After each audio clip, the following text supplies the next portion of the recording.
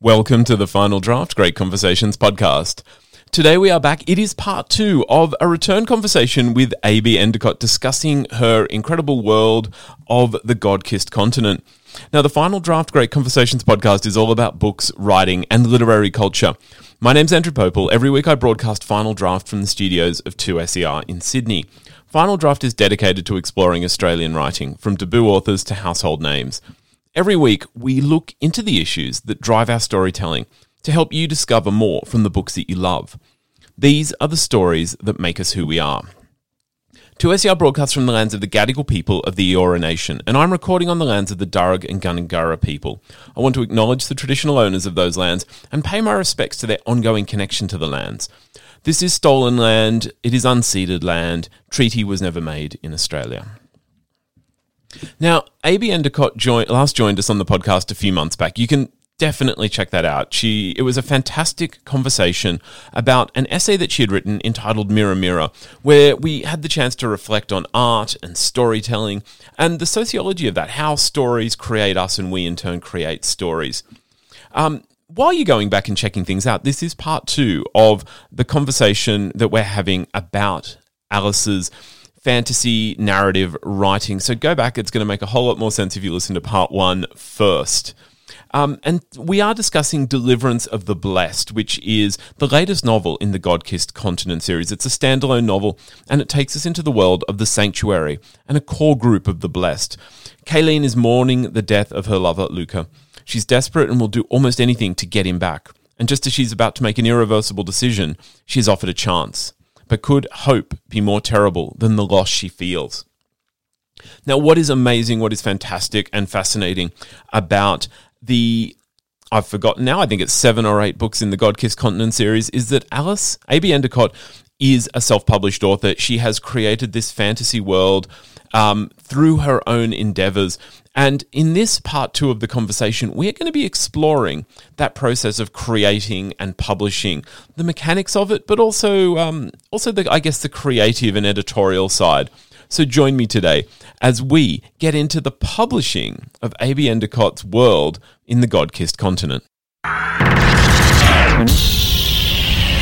I am interested, though, that you talked about people's responses to Deliverance of the Blessed. You talked about people's requests. They want more. Now, you are a self-published writer, which I imagine can be quite freeing, and I imagine it can quite connect you to the community of your readers. I wondered, how important is that community of fans to the building of, I guess, your career as a writer, but also as to the building of your world from book to book?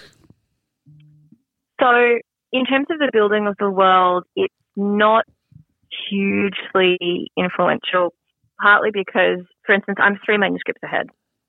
By the time when I published Queendom, I had the whole Dark trilogy written, which was actually what I wrote first. I had the Queendom duology written, and I had Ruthless Land written. So, it's all, and I have a very clear idea of where things are going to go mostly. With that being said, you don't write in a bubble. So things that people have commented on will filter, every now and again will filter through. And I think because Deliverance was written after I'd published 6 books, it probably was the one in which I knew who my readership was. So I probably was writing to them a little bit. In terms of connecting with my readership, it's everything. It's vital. I could not write with any I couldn't keep putting out books if I didn't know that they were being read. And you've got sales figures in and of itself, and I suppose you have Goodreads as well, and review sites. But I think it is vital that you have a connection to your readership, if for no other reason than because you are the marketing, you are the marketing department. So reaching out to people and saying, will you read my book? Would you be willing to receive a review copy? Is vital. And because you're doing it yourself, you often develop a personal, a personal relationship.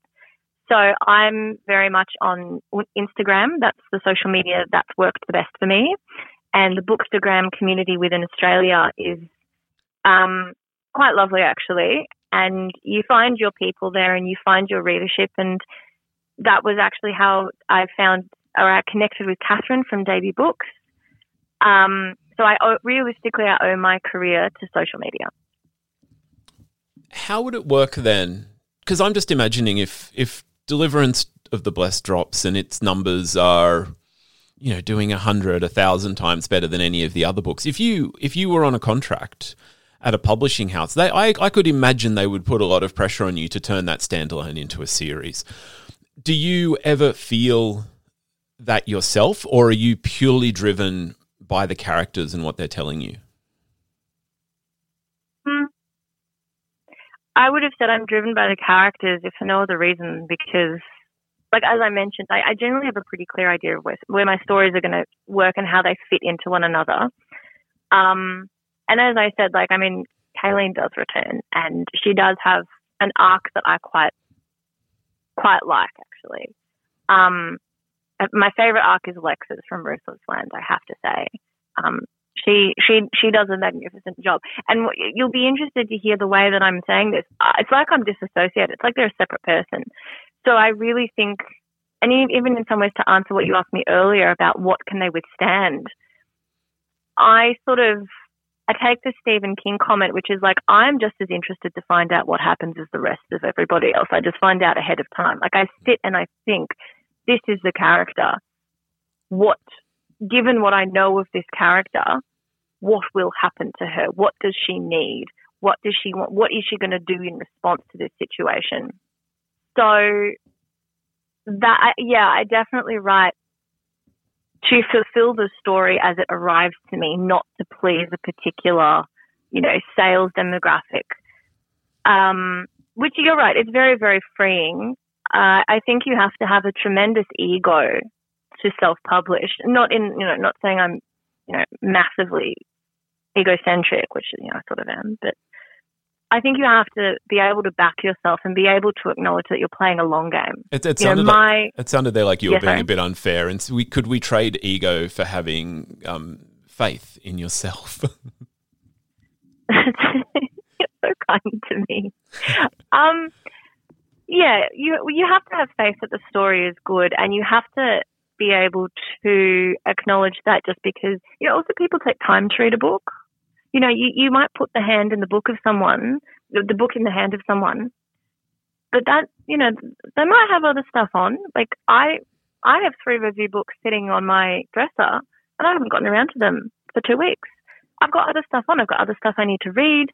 It might take me a while to read them, but it's nerve-wracking, right? Like, you go, but I want you to read it now. And I want you to post your review now. Like a small child, really. And you have to, I think, just acknowledge that. And, I think self-publishing as well. Like, some people do it with 1 book, but a lot of independently published authors have, 5 or 6 out. And the reason for that is the more you have, the more, 1, legitimacy, but 2, you've got momentum behind you. So, people who've read Deliverance have gone and bought my back catalogue.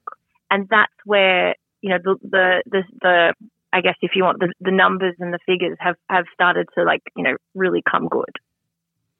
So you're talking there a lot about the infrastructure, the fact that you don't have publicity machines behind you. And I'm sure for some smaller publishers they're saying, please don't call it a machine. It's Tom. Poor Tom, the intern, is doing this. But they have other people. I wondered, what are the trade-offs there? Like, what's your editing process like without a more formalized process that you might have otherwise? Look, it's a drawback. It's drawbacks and strengths. So I do have an editor who I go to. He is truly phenomenal. He's just amazing. Jason makes everything better. I send it off to Jason and he brings it back, and he's not evaluative at all. He literally will change a sentence to make it sound better. He'll say, this doesn't make sense. It's a fascinating experience, Andrew, because you're not getting graded. It's one of the only experiences in your life, if the editor is of that kind of style, where you never get any idea what he thinks about the manuscript. with that being said, Deliverance, like the first 3 paragraphs, it was just this, like, it was like the page was soaked in blood from his track changes. And it was the first time ever he's like said, "This is great," because he's like, "This is a great link to bring us back to the present." And I was like, that is such a gimme. You knew I needed a little boost. So the editing process means that I'm a perfectionist. I'm really rigorous. In my hand edit, especially, I will not move on until I am satisfied that that sentence or the general structure or the way it all hangs together is good, which is super fun to be around me in those periods because I'm a nightmare. And apparently it's always the worst one. Whatever I'm working on, it's never been as bad as this one. So I lose perspective in that regard. But that also then means that, editorial content, and, you hear stories from authors about what editors want to add in or take out. So I interviewed Ellie Marnie for last year, and she was telling me that None Shall Sleep, her editors wanted her to include a particular scene between her characters. And she said, "Well, do you think this feels appropriate given the circumstances? Like, do you think that this is an appropriate thing to add in?" So she got her way, but there are plenty of stories where the author doesn't. And sometimes the author doesn't know best. Sometimes, really, you're too short-sighted or you're holding on too much. And Jason is pretty good at being like, "I think you need to add something here. This is a copy edit, but here's a structural note." And most of the time I do what he tells me. But I think, I don't want to say luck, but I think you just have to acknowledge that there will be drawbacks and there will be advantages. So let's go to the most important thing, which is by no means the most important thing, because we've talked about story, we've talked about character, obviously the most important things when it comes to an enjoyable experience. But, I mean, you've sent me a delightful copy of Deliverance of the Burst, but in a digital world, we know, I mean, you don't have to go far in YouTube to know that there are people out there who have given no thought to editing, who just sat down, stream of consciousness, and hit publish. A digital world, anyone can publish. The costs must stack up in getting a book onto shelves. Why is it important to you to still go physical? Well, I prefer reading physical books, and so I've got to assume that a lot of people do as well. I think also there's a legitimacy element to it. You feel like more of an author when you've got a copy of your book in your hands than a copy of your book on your computer. And I think legitimacy is a big part of it. I mean, you're quite right, Andrew, that, independent publishing, and not even unfairly, it's got quite a stigma around it. Because there is no vetting system. There is, at least if you read a bad book written by a publisher, or so that's been put out through a traditional publishing house, you go, well, someone clearly missed the mark, but there was a decision-making process that put it on the shelf, which at times can be even more spectacular for that reason. But, I think when you're an independent publisher, the tricky thing is getting the book in the hand of the reader. It's not as easily accessible. There is a lot more, barriers to entry on a conceptual level because you're like, well, at least if a publishing house has put it out, someone thinks it's worth reading. Whereas, if I put it out, my mum thinks it's good. Actually, she said one of the series, she said, "I like this one much better than the other one. I didn't really like that." So, not even a guarantee my mum likes it. I should know because she will probably listen to this. She does like everything that I do, more or less. And she does like the most painful, tedious final read through of it to pick up on any final errors. She's been enormously supportive. I need to put that in.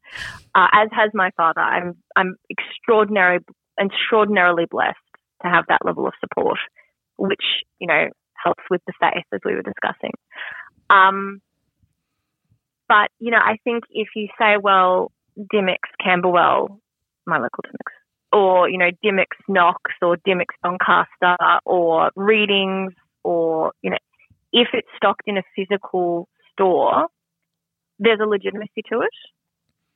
But also I think it extends your reach, because when you are shopping online, very rarely are you browsing. Even when you're looking through, say, Kindle Direct, you're not really browsing with the same openness that you do when you go into a bookstore. I think there's something extraordinary to be said, and we may have talked about this previously, Alice, about the idea of embodied reading, and that would extend beyond just the feel of the book, the pages getting thinner in your hands as you reach the end, but the joy of wandering around a bookstore, the beautiful sort of excited anxiety of a growing to be read pile on your bedside table. Embodied reading is a thing. It is. It's very much so. And I think you're absolutely right. Like, one of the books that I just finished up was getting thinner and thinner, and I was like, no, I want it to go on forever. It's an absolutely fabulous part of the reading experience. Yeah. So I think very much, it's a multifaceted reason why have a physical book. But those are my reasons. But I can also acknowledge that, there's a cost involved in printing, whereas there's not as much of a cost involved in a digital. You should still be putting money into. You should still be investing in your product. You still should have it edited. You still should have it a cover professionally designed. But it's a far higher cost that you outlay when you print, and it's in some ways also a far more significant time cost and energy cost, because you've got all of the bookstores I'm in because I contacted them. Some of them I lightly stalked the person who determines the consignments that they take on. I just kept going back, and she was never there, and I just kept coming back, and I kept going back. And this poor woman, who's actually lovely, I was like, I'm so sorry, because you must have just kept hearing about this absolute nutter who is just consistently asking for you, and I've just not happened to come in on the right day. But it is exhausting, and you've got to have a hustle on you, and you've got to have ego space, whatever you want to call it. You've got to have that resilience, I suppose, to be like, all right, you're not going to take it, that's fine. I'll just move on I'll move to the next one down the list. Let's work that hustle a little bit then, Alice. Can you tell people where they can find you on social media? Where's your website? Because I know you are stocked in bookshelves, but for people who are outside, because they're predominantly in and around Melbourne. If you're in Sydney, say listening to a Sydney community radio station, where would they order you to get it sent up the road? So you can buy. I was going to say you can buy me, but obviously you can't buy me specifically. You can buy my books. They are available on Booktopia and Book Depository, and I think Amazon as well. But you can buy them directly from me. My website is www.abendicott.com, and buy directly from me. I think I'm $1 cheaper than the RRP, and I will sign them. I might even chuck in a little something, because I combine a lot of especially my launch with merchandise that I send out in launch packs to pre-readers. So if I've got anything left over, every now and again it makes its way in. So yeah, those are probably the main ones. The other thing is you can also just ring up your local bookstore and ask about me and my books, and a lot of bookstores will just order in because they can. If you want to connect with me, I'm on Instagram at, I think, Alice Jane Boere, or AB Endicott, if you type in, should bring me up. And I occasionally tweet, but I'm not very good at it. Thank you so much, Alice. And that is a great way to discover Australian authors, and that's been something that's been hugely important, I would say, over the last 12 months. But realistically, the more we connect with the writing community and the reading community that we're a part of, the closer we get, and the better, I guess, we're able to understand a little bit more of our world. And that's been a big theme of the conversations that Alice and I have been sharing. I am speaking with AB Endicott. We are discussing Deliverance of the Blessed, but we've also touched on a range. There are 7 books in the God-Kissed Continent, standalones and series. Alice, thank you so much for taking the time and introducing us to your world. Oh, thank you so much for having me, Andrew. It's always a delight to chat to you and to listen to Final Draft. Oh, thank you. That's it for this great conversation with AB Endicott. Alice's new novel, Deliverance of the Blessed, is out now. As we've been discussing, she is a self-published author, so you can find it on her website, abendicott.com. You can find it in any of the online retailers you might buy books, but maybe, if you're curious, the one thing you could really do for Alice is request your local independent bookstore order in a copy. Help more people discover her incredible writing. And so Great Conversations is recorded on the lands of the Darug and Gundungurra people. The show is produced and presented by Andrew Popel. I would love if you stayed in touch. We are on all the socials, Final Draft 2SER. Drop us a comment. Tell me what you're reading, what you love about the show. Subscribe in your podcast app. There have been 2 new episodes this week, and there is a special little bonus coming up as well. It means you'll get them straight to wherever you listen to podcasts. My name is Andrew Popel. I'll be back next week with more great conversations from Final Draft. Till then, happy reading. Bye now.